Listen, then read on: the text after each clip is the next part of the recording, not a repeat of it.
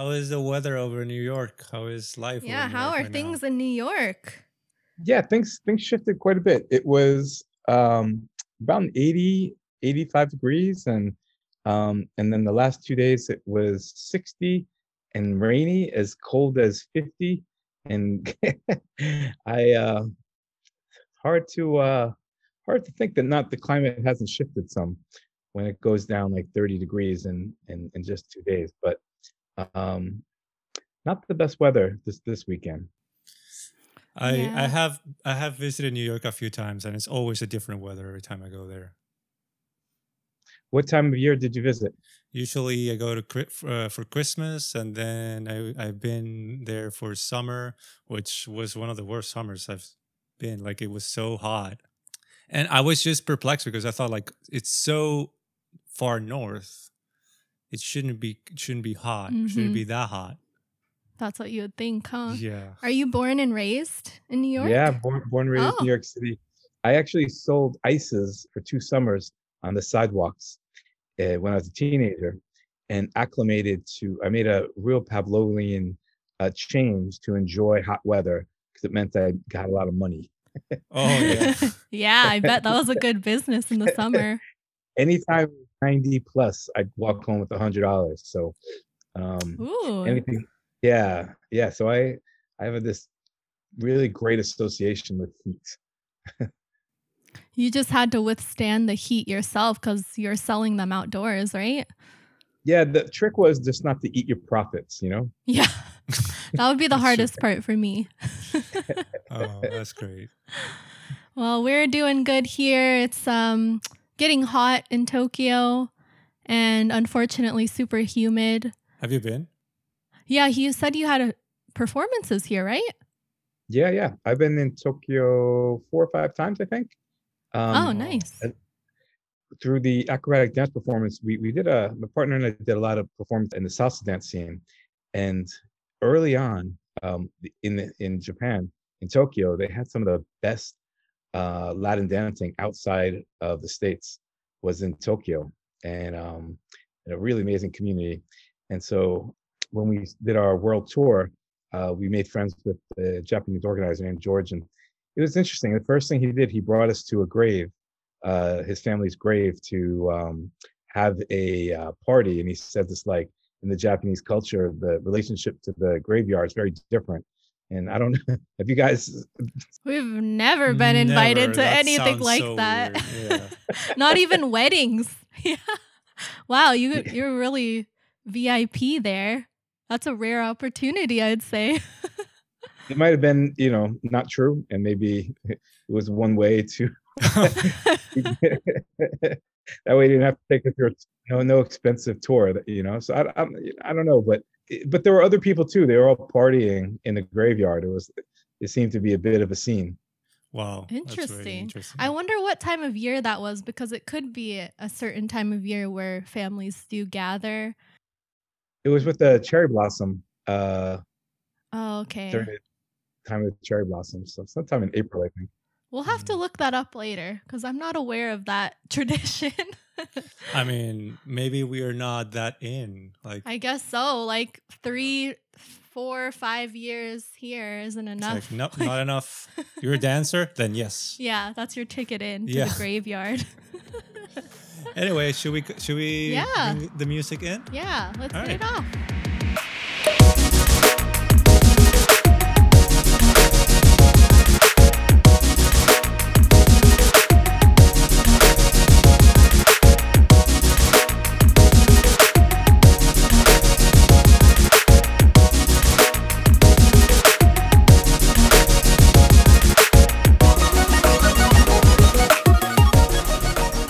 All right.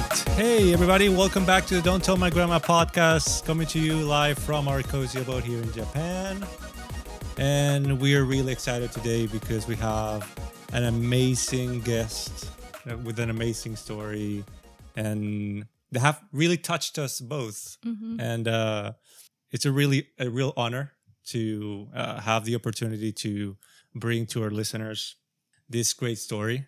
David Paris is a 7-time cabaret dance champion and a finalist in American Got Talent. That was very surprising. By the way, the video was really good. Yep. The co-director of the acrobatic dance company Paradiso Dance with Zoe Klein. He has performed over 100 dance congresses around the world and has produced 13 instructional videos in Latin dance and partner acrobatics. David, you've written a book that has really... There's been a few books that I've taken notes like, wow, this is a gold nugget, as you said last night. Many gold nuggets. Yeah, and this one has given us a lot, and I really appreciate that. David, why don't you introduce yourself to our audience? Is there anything we missed? Yeah, we did our best. Well, it's already quite a lot about me, so I'm hesitant to say more about me. But thank you so much for having me on the podcast and sharing a little bit about both the COVID story, the book I wrote, and my acrobatic dance past. And so exciting to say hi to everybody. Hi, everybody. Yeah, we can't wait to talk with you. And we did not mention that you are also a teacher. Right. Very which important. I can connect with. And you've been teaching since, I think, 1993, because that's my birth year. So I remember that detail. Oh, yeah, all right. Yeah. Yeah, I've been teaching 28 years or 29 years now in New York City, and I teach in middle school. I started as a religion major in college, really trying to find mysticism and thinking I would become one with the Buddha. And I went out to the boat where he was enlightened, and I visited all these Indian ashrams, and I discovered I was really terrible at meditating and staring at the wall. And I thought to myself, yeah, I think I have to give this up fast. I did love the Indian food, but and the people, and that's where I discovered actually my new vocation. It's like, well, I love thinking and I love people, and I said I'm going to go back and change my majors and be a teacher. I joined Teach for America in 1993, the third class. I started in the South Bronx in some very difficult circumstances. And I now have the firm belief, if you really want to grow up fast, start teaching out of college. And that will make you, the moment you walk into a classroom and you're not your best self, they'll tear you up. And it's a great education to bring out the best in you. So yeah, it's not for everybody, but I started there and then loved it and been doing it now for 28 years. Wow, that's great. Well, we're so excited to hear more about your history and obviously your COVID story, because not a lot of people have been able to share their experiences, especially to the length of your story. And not a lot of people fortunately, we don't know any family members or friends who have been infected and hospitalized. We're very fortunate for that. The stories about the people who have been in the hospital and have recovered, have had the whole experience, are very scarce. So we really appreciate to have this one. Yeah, that's why I wrote the book. It's funny, when I came out of for those people who don't know, I got COVID very early in the pandemic. The end of March, I was in the hospital for 3 months. I was in a coma for a month. I was the sickest person in the hospital that survived. It was only because New Yorkers flattened the curve the ventilator was not enough. I was, they said I had the lungs of cement, which is kind of odd because I really always wanted abs of steel, but I got a little bit weird, and when I got there, I didn't think I think I was going to be all right. But apparently my heart stopped 4 times, and they put me on a machine called ECMO, which controls your heart and your lungs. And and they don't have many of those machines in the country, but I'm only alive today because the curve was flattened and enough healthcare was allotted for somebody like myself. Most of the people died, and I see myself as super lucky. I do remember waking in when people a lot of times ask me, they said, "Did you see God?" And I said, "No, but I did see the Buddha." I did see the Buddha, and this Japanese Buddha in the theater showed up to me, and I remember having that moment of thinking, "Oh, the Buddha was telling me I was about to enter into a new into the afterlife." And I was like, no, I'm not doing that. And the Buddha just had no words for me, just felt compassion and pain, and just drew a white stripe on the side of his face. And I knew that meant death. And I was like, And that panic of the moment, my whole life I feared worrying about dying, what that would be like. And in that moment where it's like, oh, this is it, every part of my body fought, and I begged the Buddha, please let me live. And the Buddha had no words. It said, just compassionately, no, you're going to die. You're passing on. And I begged and pleaded. And after hours, who knows, could have been days, or who knows, it was in the dream. But finally said, I'll give you a chance, but you have to fight harder than you ever have in your life. And it's going to be the most difficult thing you've ever done. And when I woke up, eventually they told me that, yeah, I was on the brink of death, and they didn't think I was going to make it. Many people didn't. And, if those people in the medical field, like the inflammation markers were like 2000 something. And, usually if it's above 200, it's a big problem.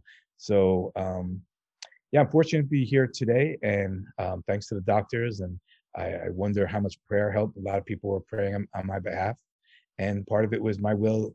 It's funny. Right before I went in, I'm divorced. I didn't have kids, and late in my 40s, I did a lot of my life. I said, you know what? I think I'm ready to die. I've had a good life.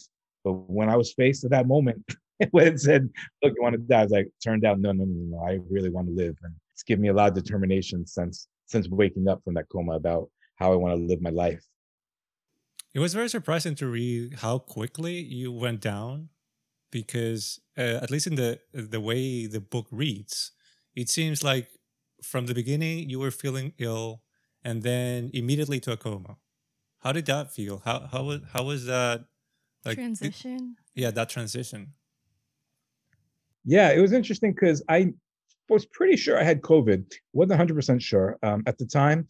When I got sick at the end of March, I had shivers and was more fatigued than I ever have felt in my life. And I asked the doctor. We did teleconferences back then. And he said, "No, you don't have COVID." And you could tell the value of those teleconferences may not be so good. But I said, "All right." So for a whole week, it was just flu symptoms and worse than I've ever been. But I knew it was trouble the 8th day when I woke up right in front of my fridge. I opened up the fridge door, collapsed, fell asleep. And when I woke up, I was like, wow, this is not a good sign. And even worse is I couldn't breathe. And then that was a symptom. Back then, they didn't want you to go to the hospital unless you had the most severe symptoms. If you had mild symptoms, because they said you're more likely to get COVID if you went to the hospital than if you stayed at home. And when I was in the hospital, so many nurses and other people told me stories of people who just dropped dead in their house. And I was this close to be in that same situation, because apparently I was on my last gasp. But I got myself to the hospital, and the moment I did, I went from barely able to breathe to couldn't breathe at all. And it was fascinating. Within seconds, they put oxygen tanks on me, had me sit down. And I wasn't afraid at all, to be honest, because back then they were saying, look, this is an old person disease. Nobody really young got sick or very sick, and certainly didn't die. I was like, all right, I'll get the immunity and I'll have a good year upcoming. But sure enough, that's not what happened. I guess back then we didn't know a lot about it, so that was their best assumption, their best guess. Right, yeah. COVID has been throwing doctors all over the world a curveball, because especially at the time when you contracted it, they just didn't know. They didn't know. They gave me experimental drugs. They gave me I don't know in Japan if they talked about the hydrochloroquine that Trump was pushing as like, I got that. That just made me, oh, it was terrible. It's like a malaria type of drug. You have all these bad hallucinations, and oh, it's awful. And they gave me a few other experiments, and they're like, look, nothing's working. I think now if you can get people early in the right steroids, they have better treatments for people who may not be as severe. I came in with what they consider moderate symptoms, and then quickly went into severe after 3 days or 4 days. But yeah, I was in the hospital for 4 days, barely able to breathe. And back in then, I knew I was hallucinating quite a lot because I was alone in my room, yet I was shouting at everybody. So apparently they had to do some psychiatric tests to make sure I was cognizant, and I wasn't cognizant. But yeah, I wasn't worried because back then, wasn't religion or it wasn't spirituality, it was statistics. It was like, look, I'm not supposed to die. And when they put me under, they say, hey, we're going to put you under. I was like, great, I'll see you. Just get me chicken sausage when I wake up in the morning, you know? And they say, it's funny, they say like the way you go under when they intubate you is kind of the way you come out. And I do remember coming out just being like a bit foggy in my head, but also wondering, all right, I'm awake. And I'd never felt more thirsty in my life. And I could tell you the pain of isolation. They say it's isolating when you're not by yourself, but it's not so bad. Be by yourself. It was really bad is your brain's not quite there. And then you just spend hours and hours, and I had a horrible fever. They had like a cold blanket over me trying to bring my fever down, and just not understanding what the world was about and wanting to just not have to fight anymore. That kind of pain is indescribable. And I know, you know, up until then, I have a mother who is in need of a lot of care. And I never really understood why she would do, you know, like she would have me say, I can't find my glasses. I'd come over to her apartment and the glasses are underneath her bed where where she left them for me to find, you know? And I thought, all right, this is a desperate plea for attention, whatever. But after experiencing that pain in isolation, I was like, oh, I understand people on a whole nother level now. The level of compassion I have for anybody who suffers is people will do anything for attention when they're desperate. And I was absolutely like that for quite a bit of time. Yeah, I made note of when I was reading your book, I'm not one to watch kinds of, you know, the medical shows or to be into that, like the details that you described. Yeah. And the only reason I could get through the book is because you added so much humor to it, to your situation. So that really helped balance it out and it made it more digestible for me. It was also really informative and it taught me a lot about the procedure. So I appreciated that along with the insights from the doctors and the therapists were really, really good. Yeah.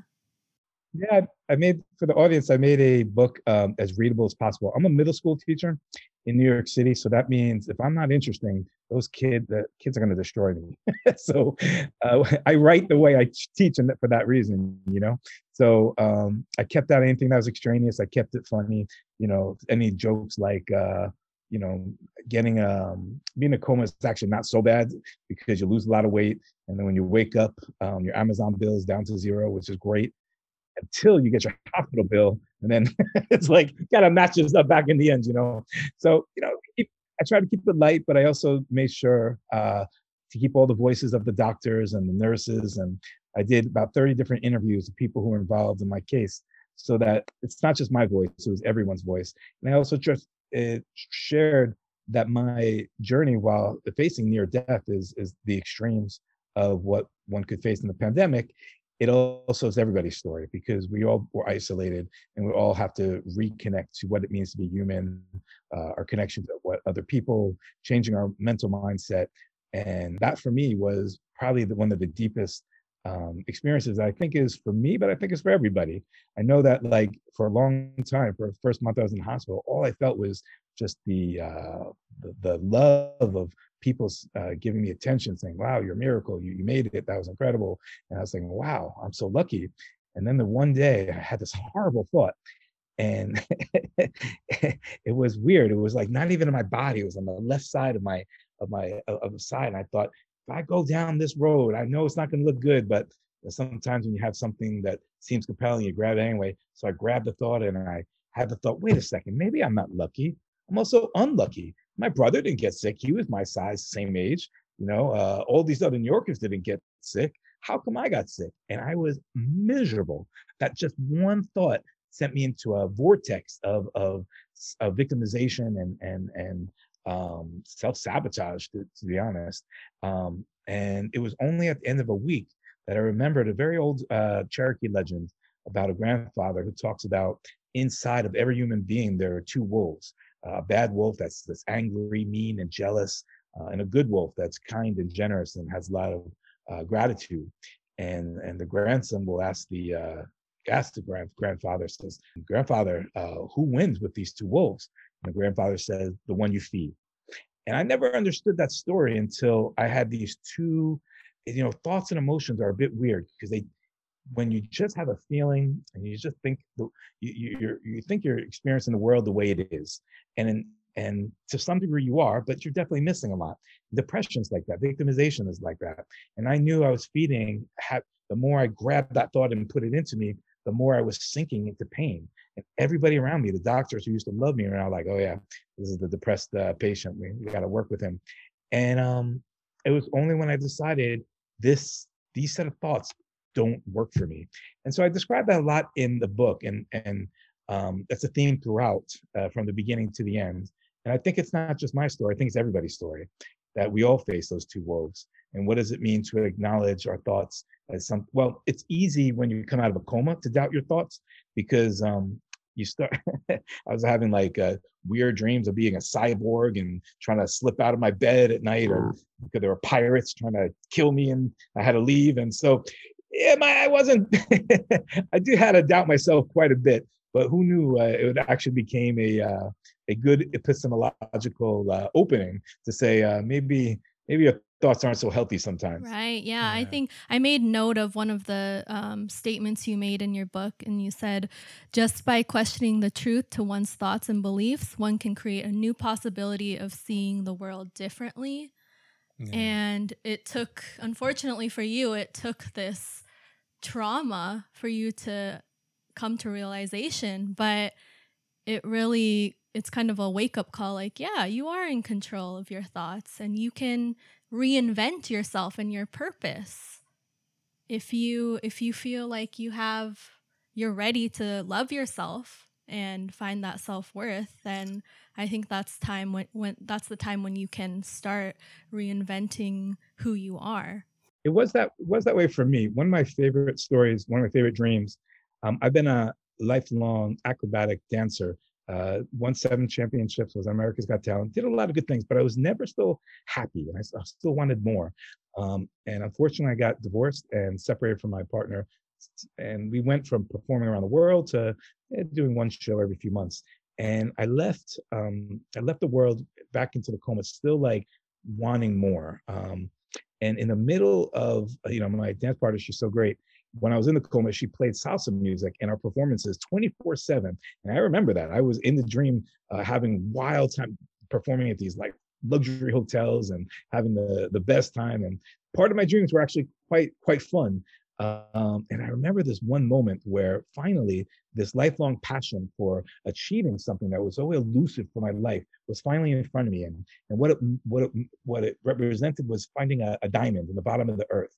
And I knew that, wow, I'm going to go for that diamond. But if I do that, I have to run over people. I didn't give it a second thought. I was like, I've been searching my whole life. I'm running over everybody. So I was in this convertible. I had this hot woman next to me. I took the diamonds and took it to the top of the world. And I finally, after all these years, decades of like seeking some elusive satisfaction of being there, I did it. I got it. And in that same moment, I was cut viciously in half by a spirit that manifested. And that spirit showed me that all of my thoughts about what happiness was actually the biggest illusion in the world, and that what actually existed was this multiverse, and all these universes just showed up to me on my right side. And I have changed. This is 1 year ago. From that moment forward, I was given the gift of saying, wow, you've been pursuing something for your happiness that was never in you. It was always something you were going to achieve, that you had to do to get happy. And that was never the case. It was actually something you can do now.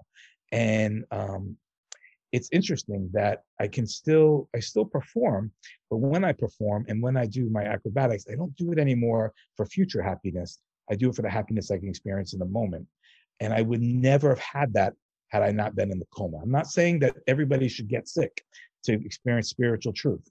In fact, ideally read the book and then you can save yourself a whole, for me, it was, after many years in our world, I think I'm sure I'm not the only one, that we're constantly thinking we're not enough just as we are and what we do, and living by our values, that we're only enough by what we do.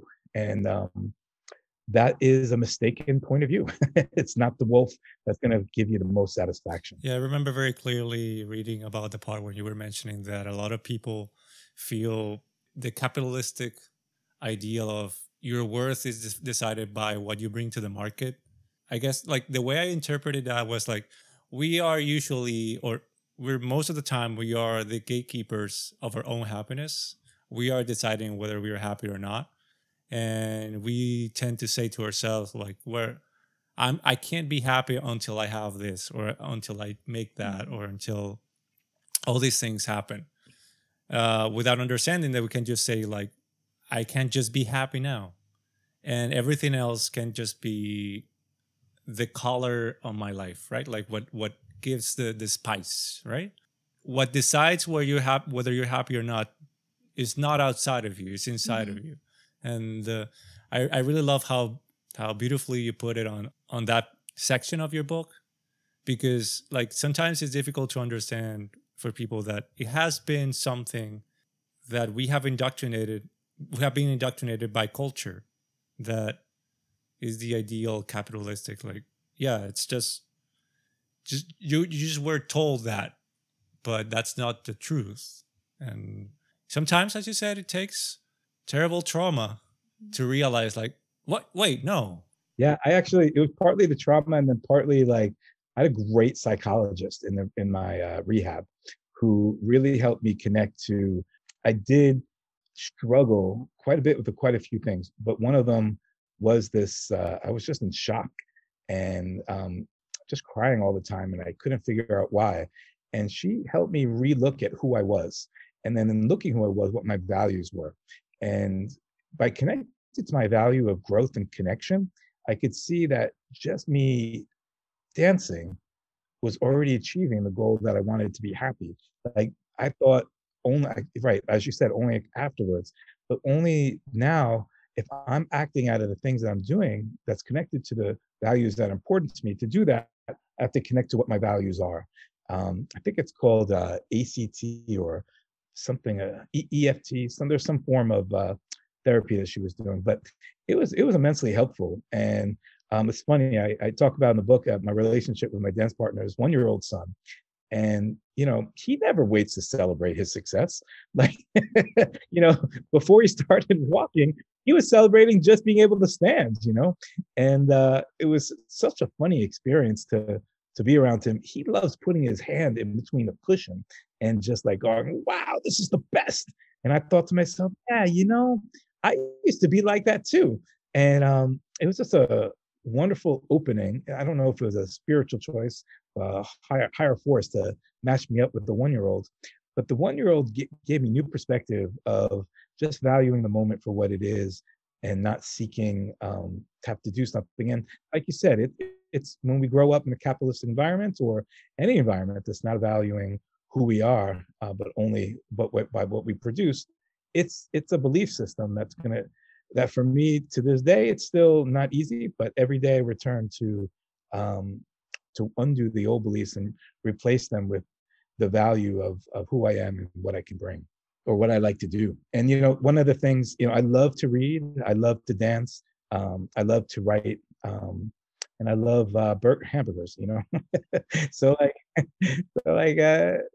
these are the things that help me connect when I can connect to the things I'm wanting to do for my own joy, not because I'm getting some elusive attention. But I also say there's a spirit came and cut me in half. I don't know if that would have happened otherwise. And maybe it was after dancing in my dreams for weeks at a time that I realized it was all elusive. And that dream only happened because I felt it, that realization came to me from the dream. But whatever it was, it's still with me now, and something I'm super interested in sharing with as many people as possible. And, I think we do that for other people. We don't do it for ourselves, though. We love the people that we're connected to, and we don't need them to be more, yet we don't do that for ourselves. And I'm not saying I do that all the time. I'm working on that every day. But it's a much better journey than trying to get happy only by, the highest levels of achievement. But to be said, that doesn't mean I'm not still trying to get back on America's Got Talent and try to win it this time. That's right. I called the producer up and I said, hey, look, man, I got a great story. I almost died. Me and my partner, we're working to get back. I can do most of the moves I used to do. A little nerve damage still there, so it's a good story. And he said, man, We just finished season 18, but season 19, you're going to be first on the list. So can't wait to see that. Yeah, it was really nice to see how much love you received, especially when you were describing when you were coming back.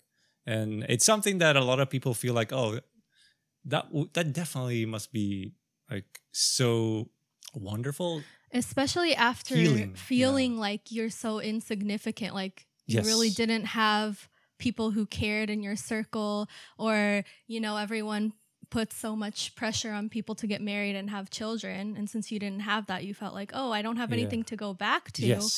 But once you realize you could take that cloak off, that cloak of feeling insignificant, I think that's very powerful. And I wanted to ask you, can you describe how this felt the moment you realized this truth? Yeah, sure. In the book, I describe waking up in this immense pain, and it's one of the loneliness was one, but then other ones, just like you said, I was just had this old vision of what happiness, what life should be like, and what life should be is absolutely one of those bad wolves that plagued me my entire life of only being happy if I had certain money or relationship and kids or whatnot. And I felt pretty bad. And when I first woke up, I actually couldn't talk to anybody. I asked my sister to actually be I couldn't emotionally handle being in contact with anybody. So I didn't know what was going on in the outside world. But in the outside world, all the people around the world who know me from performing around the world, they all did these videos, fundraised, and beautiful comments on Facebook. So what awaited me as I was finally able to accept or start connecting to the outside world were people from high school, from college, from my 20s and 30s. However, nobody from middle school. So middle school people out there, I don't know why you didn't step up. But everybody else throughout my life, they shared love. And what that taught me, it was interesting.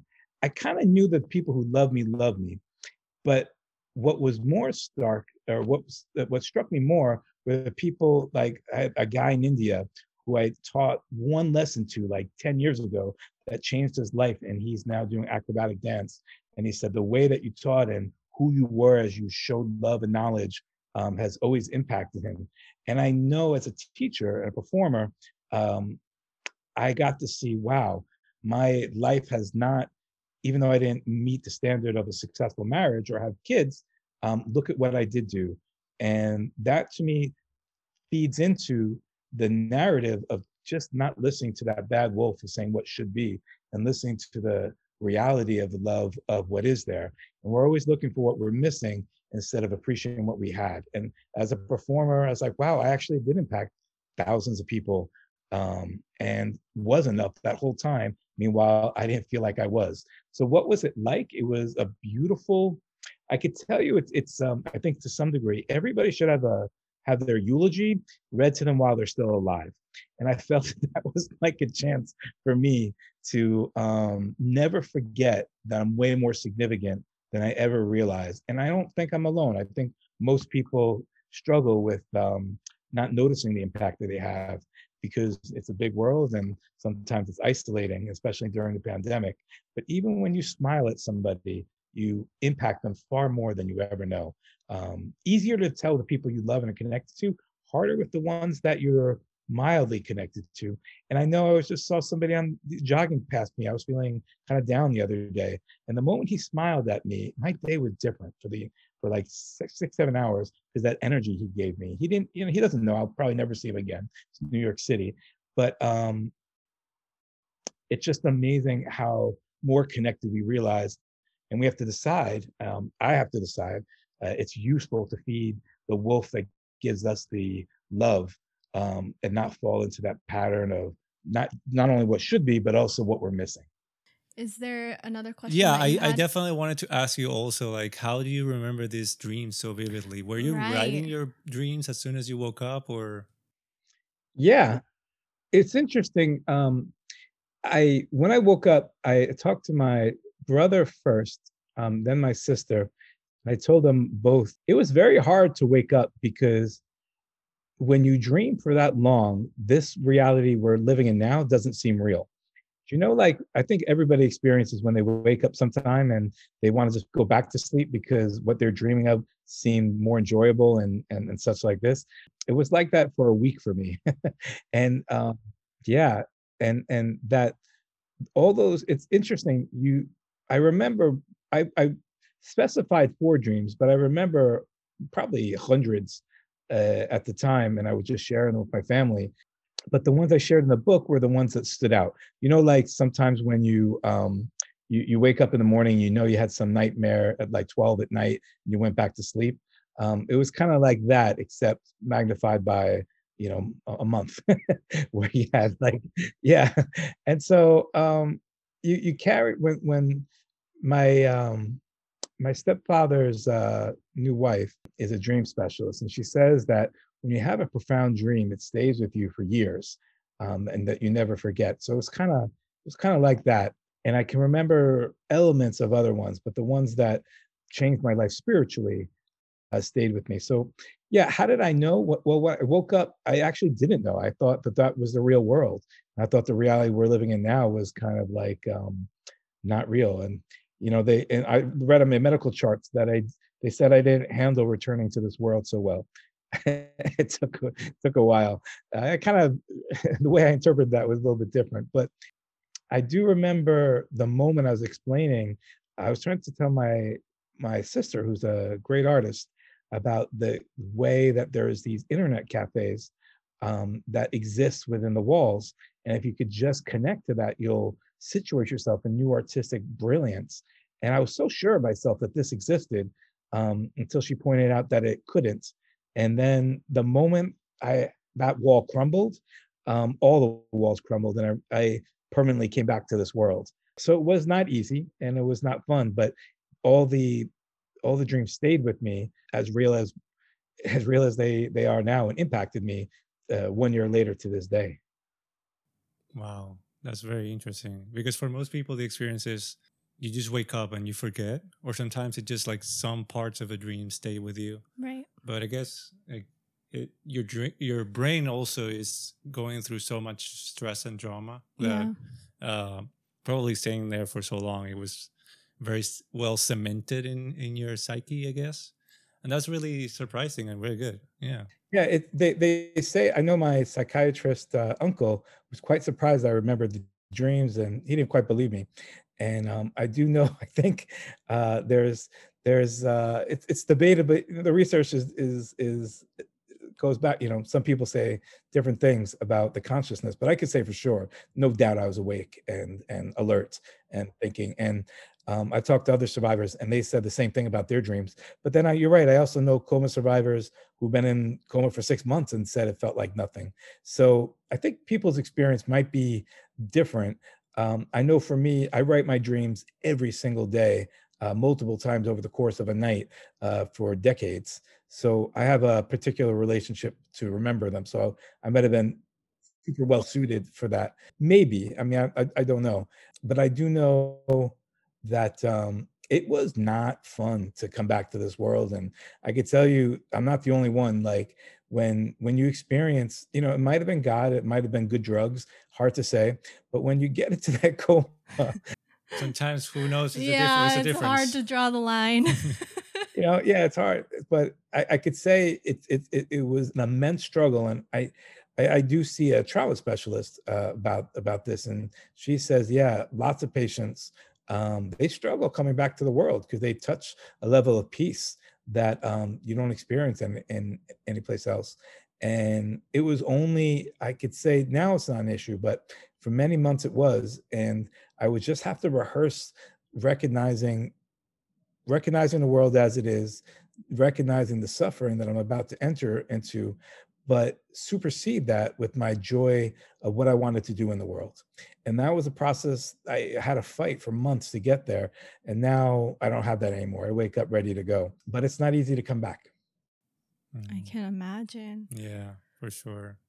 I wanted to ask you also, you mentioned that you have a strong drive to do things, mostly based on the fact that you felt like that was what determined your value. is there anything also that makes you feel like, because you're a teacher also, and that implies a lot of sacrifice and sometimes making a lot of compromises, that is there anything that breeds that purpose outside of you, or is it all just I want to feel like I'm a valued person, or is there an experience that you've had that you feel like I want to give back, or I was so fortunate that I had this special person that taught me this and I want to give back? Like what are the things that drive you to go back to the school, or at least when you were going to the school and it was really difficult? Yeah. I'm not sure when I think it was that trip to India I was describing to you earlier, where I thought I was going to become a spiritual master of some sort and realized I was just horrific at this vocation. And it was recognizing that I just love people and I love thinking and growth. And so leaving, finishing college, and then I was Teach for America is an amazing organization. I don't know if I could have made it through my first few years without them, but they make you believe, hey, look, especially in the beginning, they gave you the toughest classrooms in the country and maybe even the world. And they make it clear that you're on a mission that you cannot give up. And that level of sacrifice, I think I did it out of duty, less not because I wanted to give, but really because it was, in some ways, it was a selfish joy of being significant. It's funny. I spent 2 years in the last 28 years not teaching, and in those 2 years, you know, teaching is really difficult, but you never question your value when you're a school teacher in the city or a difficult class, because you are immense. It's difficult as it is, you don't question it. And in those 2 years, I didn't teach. Even though I was performing and teaching dance, there was an emptiness that absolutely was there, and it almost hides the pain that comes sometimes in life with what purpose you're looking for. So that's a roundabout way. I don't think I answered your question, but to answer your question, I wasn't motivated from trying to give. I was motivated by just the desire to make the world better. And that for me evolved out of connection, just a desire that I just love connection more than anything else. As I got older in my career, being a middle school teacher is probably the hardest because you often don't see the results of your efforts. And I do have kids come to me 5, 10, or 15, 20 years later to thank me, but you don't get it in the moment. And so you do this year after year. Sometimes you do, but often you don't. You do it year after year. It can break the mind down to thinking maybe you're not so significant. When I woke up from the coma, I was told that all these kids were so upset and glad that I lived. My first thought was, they just want a good grade. I don't believe that. Is the cynic on you? Yeah, it was like that's such a veteran teacher, like been in the system too long. They could think. I laugh at it now, but I really did have that perspective. And so when that's the case, the question is why to teach? And it's because I just never. It's the same reason why I became a salsa dancer. I was a terrible salsa dancer I started when I was 22. I was a football player, not a Latin dancer. And I had all these people just like roll their eyes when I asked them to dance. I used to do this thing. I used to go to a Latin club, and when 10 women said no, then I would go home. But I wouldn't until then, and I would I wouldn't give up, even though it's terrible. And so there's something in me that just doesn't give up when I have a strong goal. And teaching is like that too. It's like even when not my ultimate goal is liberation in every way, and anything falling short. I was always getting the top scores in my school, or second for reading scores. I was mostly a reading teacher for 20 years, but still didn't achieve my goal of like kids being completely transformed in some way. And it fell short of that. That was part of me having this old weird vision of what happiness was. And coming back after waking up, I realized, boy, that was something I needed to shift. It's so not about, it's about what you do. And I was told that they're like, oh, Dave Parrish, you're great. You're making a big difference. And, unless they were president, I didn't feel happy. And I changed that now. I'm much better at looking at these are the small ways I'm impacting in the best way I can. And let's celebrate every step of the way instead of having these lofty goals. Still have the lofty goals, but not settling my happiness based on those goals, but basing on every step I put towards achieving that. Did I answer your question? I think I might not have. No, I think you definitely answered the question. I just feel like very personal and different for everyone, and it's difficult to navigate yourself when you're trying to explain your motivation to do the things that you do. Like everyone that I've asked that question, they always sometimes go into tangents and stuff like that. But that's because they're trying to navigate. Because if we all knew exactly why we do the things that we do, we'll be in such an elevated sense of self, that we'll be like, okay, you don't have any problems in your life, I guess. You know exactly what you're doing and why you're doing it. It was connection. I love connection and I love growth. Yeah, that for me is everything. Yeah, I can definitely sympathize. I think we both sympathize with that in a way. We all humans want to have some connection. Yeah. And I think like that experience that you've had begs the question of how, like, in what ways your life has changed. You've mentioned in some ways that now you have a better understanding of where your happiness lies and what you want to do. And now you understand the connection that people have with you and how much appreciation there is out there for what you do.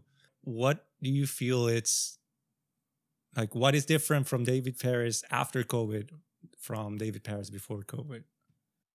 Yeah. So in addition to being happier with the process and not just being a destination level of happiness, and also tearing apart the illusions of what I should have in order to be happy, and constantly trying to look at what I do have. And no expert at it, but I'm certainly on that journey of finding it. I'd say the other thing that's changed the most is I stopped thinking I'm right. I've been given the gift of forgetting lots of stuff. And I used to argue with people all the time about how right I was. And I can't do it anymore because I'm forgetting that I have, glasses on my head and I'm looking for them, or, I can't find my keys and they're in my hand. And that's just like, oh boy, I've been given the the joy of a big ego, collapse there.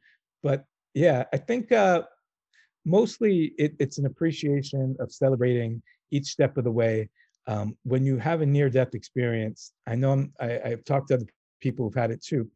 It's a life-changing experience that re-emphasizes that we're here for a short period of time. And there's not a day it doesn't go by that I don't face existential pain over our predicament as human beings. So in some ways, I'm challenged to live a spiritual life in a way that I could coast by and watch a baseball game and not care about anything. Now I can't live that way. The moment I live a meaningless life, I experience suffering, and I can't do it. And so it's been a constant impetus to make the most of life, because I've confronted death head on. Since you had so many people working to keep you alive, and I really we both liked the format of your book that showed all of the names and all of the people who were involved in your story. What do you think the best way to show your gratitude for all the people who showed up for you and pay it forward? How is the best way to do that in your... I gave copies to everybody and they gave it to people. And the nurses, I didn't get to see the doctors, but I talked to all the nurses, and they were, it's funny, nurses, they generally don't get to see their patients. They're discharged and that's it. And they were so thankful to not only hear how I was doing, but then also to be recognized for the incredible work they do. And then also to, so many nurses saw thousands of people die. I know a whole bunch of not doctors and nurses who's witnessed so much death, and to share somebody who's still back in life and thriving is great. But I'm almost 1 year later, I'm just about ready to do a performance. So I talked to the hospital staff, and I told them when I left that I'd teach them some salsa dance lessons. And I'm going to I want to do a show, and we're trying to set that up for the month of July, and that's my way, a small way of giving back. But the book is the biggest way, and I give it out digitally. Anybody in the audience who'd like a copy for free, just email me at davidparisbooks.com, and it's an amazing. I hope I did a good job of showing how much I didn't know the medical community is there protecting us in the worst moments. I've never spent overnight at a hospital, and after that experience, I'm so grateful. And I know hopefully most people haven't had that same experience, but those who have know that the medical community is just one of the incredible heroes, even before the pandemic hit. And those who worked during the pandemic, they did things that were way, way above anything we could ever understand. Yeah, absolutely. I think I'm speaking for both of us when I say that your story was just such a beautiful depiction of human nature and a great reminder that connection is key, and gratitude for other people and for ourselves in these dire situations will help us get through and persevere. Yeah. And we're just so lucky that we got to read your book, and whoever is listening, I'm sure will love to read it too. Definitely find it. Yeah, you can get a free copy. Just email me on my website, or if you'd like a physical copy, Amazon has it. It's a COVID story. Very soon I'll have some stuff on YouTube. People have been asking me to do an audio version because I think I did a good job writing, but people say I'm a better speaker than I am writer. So how are you going to do all the voices? Yeah, that's a great question. I hired some people, some voice actors, to do different voices, and they were good. But in the end, I'm just gonna read them through my voice, and it might be terrible. I don't know. For those people who don't know, it's an oral history, so you literally have people's transcript going on. So it might be a little funky, and I'm still working it out. But one of the voice actors just said, "Don't sweat it. Just read the person's name and say what they say, and use your Brooklyn accent." Like I have a small Brooklyn accent. Yeah, it's definitely an enlightening read, and it's worth reading if you can find it. And we're really looking forward to finding it on YouTube and experience it again, because I feel like there are so many golden nuggets in there that anybody can benefit from.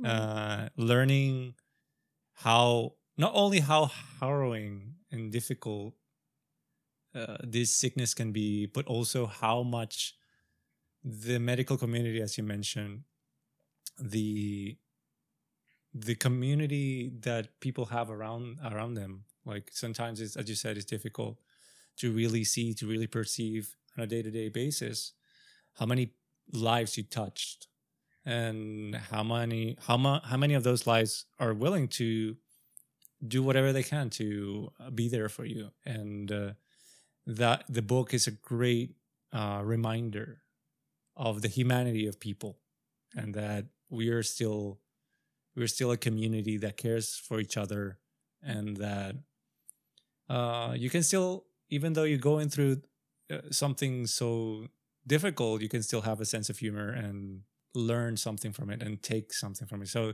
if you can find it, we'll put a link to it so you can support David, and also check his other work, because you're actually also a very prolific writer. And we love the YouTube videos of I think are just chapters of like the books animated, which was really, really funny. Yeah, on YouTube, if you look up David Paris Books or Laughable Legends, I have a bunch of short stories that I had animated, and then also wrote 2 satires that primarily are for adolescents, but also the adults will get the references. So those are already on YouTube, so you can check that out immediately, and they're pretty funny, right? They're good. Yeah, they're great. The animation's great. The narration, it's really engaging, and I think it will help a lot of students who are maybe a little more reluctant to read. Yeah, for sure. It's for reluctant readers. Like, again, New York City kids, most of them don't like reading.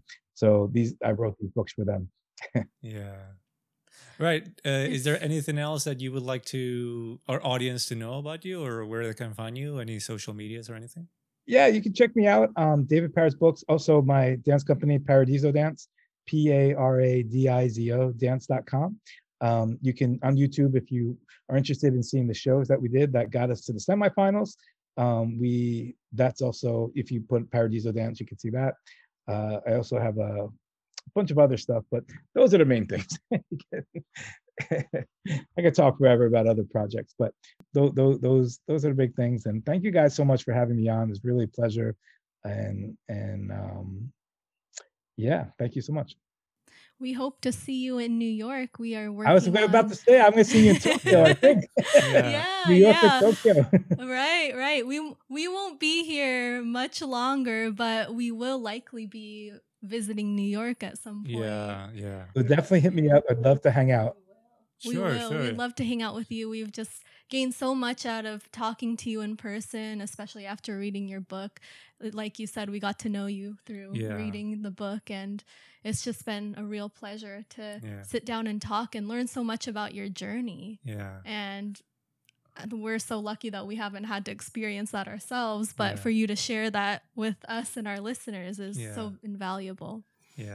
So thank you so much for joining us, and to our listeners, you know where you can find us, and if you want to listen and support us so that we can bring more people as enlightening as David, you can find our Patreon at patreon.com/don'ttellmygrandma.